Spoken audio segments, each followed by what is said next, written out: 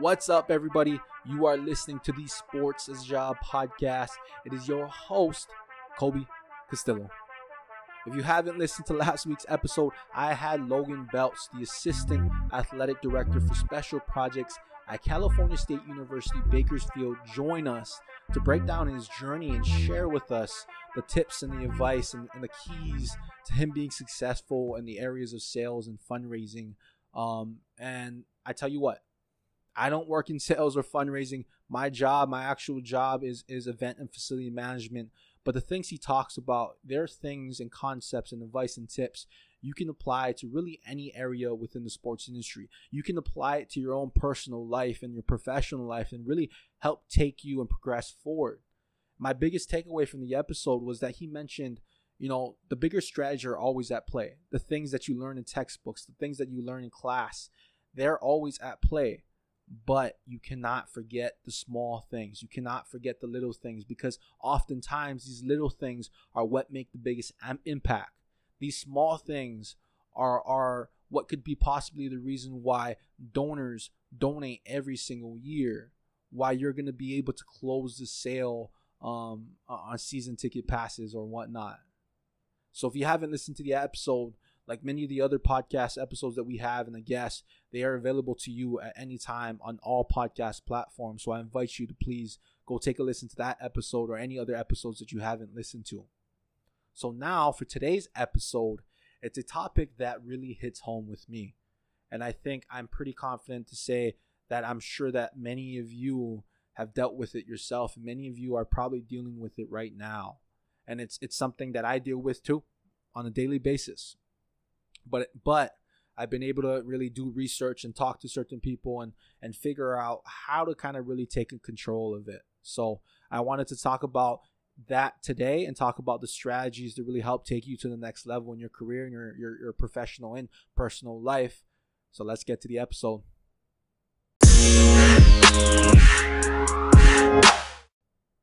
Let me ask you this. Have you ever been in a room with colleagues or peers or with other people in the sports industry, and you look around and the first thought that comes to your head is, do I belong here? You feel out of place. You feel like you don't deserve to be in the spot that you are. Or when you first take a job straight out of college, you're starting to do work, you're 2-3 weeks in, and you look at what you're doing and you realize, I have no clue what I am doing. Or your boss asks you to take on a task and you realize and you think to yourself, wow, this might be too big for me. So either you take that worry home and it's on your mind every single day where it's crippling, or you're so afraid to take it on because you don't believe in yourself, or you don't think that you have the abilities or skills to do it, that you procrastinate and you do it very last minute and it doesn't turn out the way you wanted it to. Or maybe you're even a perfectionist where you worry about every little thing, where you worry about that the things that you do, the things that you produce, they have to be perfect and you're afraid to fail. Do you have a voice in the back of your head that tells you that you suck, that you're a nobody? If any of these are situations that I just explained or are very similar to what I explained, then you've probably gone through the imposter phenomenon, otherwise known as imposter syndrome. And that's going to be today's topic is the imposter phenomenon. The feeling that you feel like you don't belong, that you're not worthy of where you are in your life, and that you feel out of place. You have a fear of being discovered, that you're going to be found out for a fraud in that case. And it's hard. I get it. It's difficult.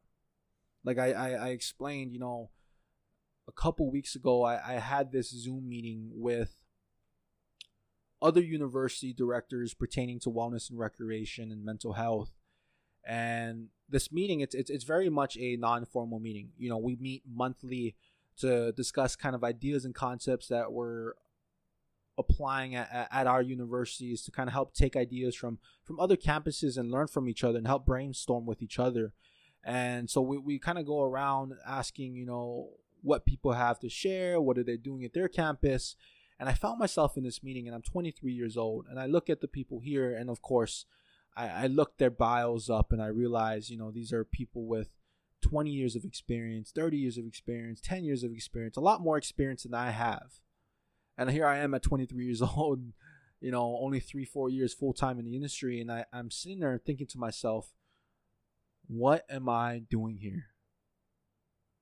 Like, I am out of my mind. I am out of my league. Like, I do not belong here. Like, what could I possibly have to offer to these people? What can I say when they ask me what I have to say that will actually bring value to their life?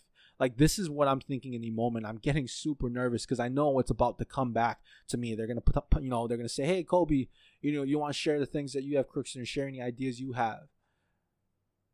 And I remember so vividly, this is not the very first meeting we had. It's actually like the third or fourth one. And I remember when they asked this, and I was already in my head. I was already experiencing this imposter phenomenon, feeling like a fraud, feeling like I don't belong. And I told them, oh, the greatest thing I have to offer you right now is just a listening voice. If you want me to share my notes with all of you, I have the notes to share with you. And I said, nothing else. And it was so foolish of me to do that because there's so many great things that we're doing here at UMC, so many different things I could have to offer. And really, I know for a fact, they would have appreciated anything just to hear different perspectives, different ideas, because I know I like that. I just like to hear what different things that people are doing and see if I can take, whether it's the whole concept or small things from everybody's different concepts and apply it here at Crookston. And so after this meeting, I kind of sat there and I was like, what in the world did I just do? The fact that I felt like a fraud held me back from sharing the great ideas that we have here, sharing what we have. It robbed somebody of an opportunity to hear a new idea, a new perspective that they could have used at their own university. But that's what the imposter syndrome, the imposter phenomenon does to you. It's like we handcuff ourselves to the wall and keep ourselves from moving forward. We keep ourselves back. And I hear the same thing from many other people, right? You're afraid to raise your hand in a meeting to offer your idea because you're afraid that people, are going to look at you and say, what do you have to say? Or you just feel like you don't have anything to say. How many times, how many situations, please tell me, let me know if you agree with this, because I definitely have found myself in this situation a lot of times, right? Where we're in a meeting with the rest of the administration, the rest of the staff, and we're going around and people are asking for ideas and we're brainstorming, and you have this great idea. It's a great idea on the tip of your tongue that's just ready to come out and for you to share with everybody. But it's this imposter phenomenon that keeps you back from saying it because you feel like you have no right to say it. You feel like it's not a great idea. And you don't say it. But then literally 10 minutes later, someone says the same idea. The same idea that you thought 10 minutes earlier. The only difference is that they ended up saying it and you just held on to it. And that idea ends up being the idea that the whole athletic department uses or the whole team uses. And you're sitting there like, I thought about that literally 10 minutes ago. But that's what that imposter phenomenon can do. Or even can cause you to be so in your head that you're not able to do anything. I found myself where I feel this imposter phenomenon. I feel like I don't belong. That when I go home, I think about it. I get so worried that someone's going to think that I'm a faker. It's just so hard. It's just so hard. And I know for a fact that you probably have gone through the same thing. And I know there's so many different ways that this imposter phenomenon can cripple you and hold you back. But there was a time I finally decided that I needed to kind of take take control of it and not let it take control of me. So I kind of went on this period of time where I did a lot of research on the imposter phenomenon because it's something that has existed for a very long time. Before, at one point, didn't even have a word for it, but from the research and people, they've been able to describe and really figure out how to deal with it. And before we get into the solutions, the one big thing is that, honestly, from what a lot of people have said, what I've read, it never goes away. You just learn how to deal with it a little better. It's like anything, right? I mean, it's just like anything that you have in life or you go through life. Sometimes some things are unavoidable. But the difference between certain outcomes is just the way you decide to handle it, how you decide to look at it. So we're gonna get into solutions as far as what's worked for me, stuff that my therapist has shared with me, and really the other strategies that I've taken away from the different articles and podcasts and books that I really looked up to figure out how to deal with the imposter syndrome.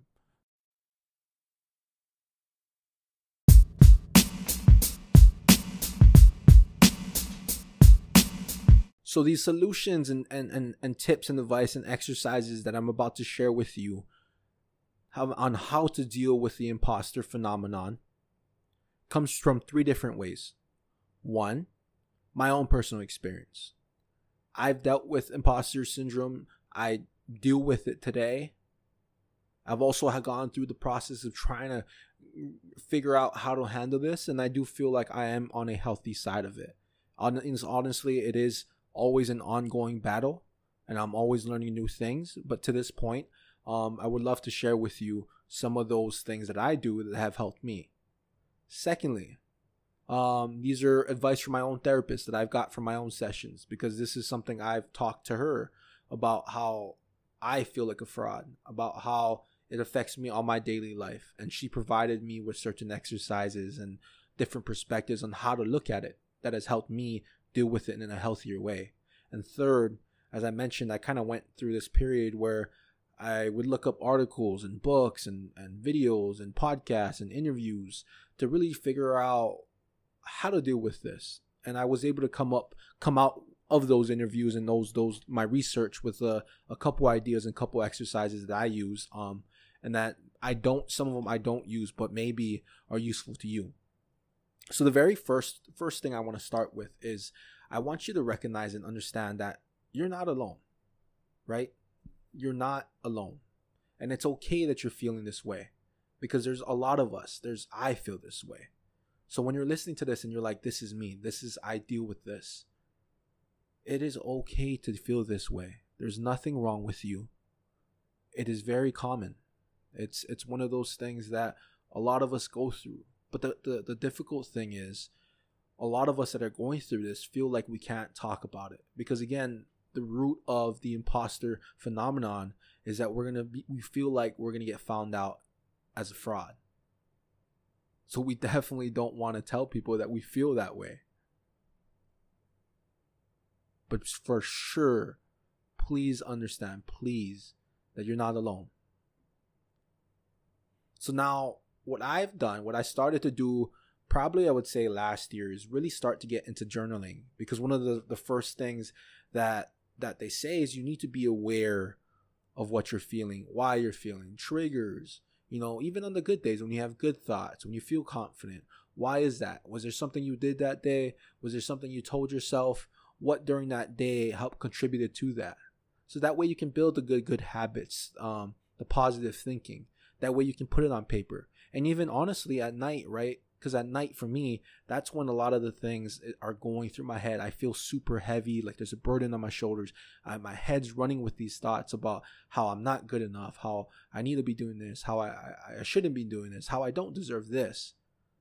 And being able to write it on a piece of paper, it honestly sometimes feels like I'm taking it out of my head, and I'm using my journal as kind of a storage. Or I'm using, my journal is helping me carry the burden of what I'm feeling. And like I mentioned, right, when there are days that you do feel good, when you start to make progress and you need to look back at it and be like, hey, I've made it from this far. You're able to understand why, and maybe even put the puzzle pieces together and really build good habits and build good things and understand the triggers that maybe made you feel like an imposter. So that's one of the things I do. Also, another tip that I've really learned is that it is good to daily journal. It's great. But also don't pressure yourself in saying I have to daily journal, because you don't want it to be another burden. You don't want to feel like you're pressured to do it. My advice is do it when you feel like you have something to say. Do it when you need to say something. Journal then. Don't pressure yourself. Don't feel like you have to journal. The second tip that I found out kind of from research is make a list of things you'd say you are good at. Because again, with the imposter phenomenon, we're constantly thinking we're not good enough, that we don't deserve that job promotion, or we don't deserve the job that we have today. But what's crazy is the job that you don't think you should have, you were recruited for. You went through an interview process. You were chosen for a reason. Maybe you didn't go through an interview process and someone you know knew that you're qualified for the job. There's a reason you're in that position. There's a reason you're in that grad program. Don't downplay it. And if you're having a hard time, think of it, make an actual list. Like jot down list and say, these are the things I'm good at. And if you're having a good idea or a bad time, I'm saying, if you're having a hard time coming up with things that you're good at, which honestly, I had a very difficult time, and I'm sure you will have, sure you might too, because the imposter phenomenon will probably do that to you. If you have a mentor or a friend that you're close with, literally ask them if they can share with you what you're good at. If they, even better, if they can write it down on a list or type it down on a document and share it with you, that will be amazing, because then you're able to see the things that you're good at. You're able to get that affirmation and and save it. Like if you write it down on a list or someone gives you a document, you can save it. And in the future, when you're feeling the negative feelings of the imposter phenomenon, you can look back at it and be like, this is what I'm good at. This is why I deserve to be there. The third thing, and now this is a lot easier said than done, but decide to be confident. Decide to be confident. One of the things I told my therapist, which has been a result of the imposter phenomenon, is that when people talk to me and they give me compliments, say like, hey, you're such a hard worker, or you do a good job, or hey, you look like you've gained muscle or you lost weight, I literally initially respond with a negative comment. They give me a positive comment and I give them a negative comment. For example, like, oh, you're a very hard worker. Yeah, I kind of have to be. I'm not as talented as other people. Or I don't think I work so hard. Right? Like, listen to that. Doesn't it sound... Instead, my therapist was like, you should just say thank you. Say thank you. Own the compliment. Feel good about the compliment. You should feel good. There's a reason why they're giving you a compliment. But it was so hard for me to do that. And I went through this kind of like 2-week, even now I have to be aware of it. When someone gives me a compliment, I initially try to say thank you. I don't say some sort of negative comment or downplay myself or make myself seem less than what I actually am. So decide to be confident. The third one is very similar to decide to be confident. Own your accomplishments and be kind to yourself. Be kind to yourself. You may think it's not a big thing, but there's actual research out there that show the differences between moods, the difference between how productive somebody is by the way they speak to themselves, by the way what they tell themselves. Like literally in the morning, say, I, Kobe, will get a lot of things done today. I, Kobe, am amazing. I deserve to be here. Tell yourself positive things. Give yourself encouragement. And see if that works. Because honestly, like I said, there's research out there that says that it makes a big difference.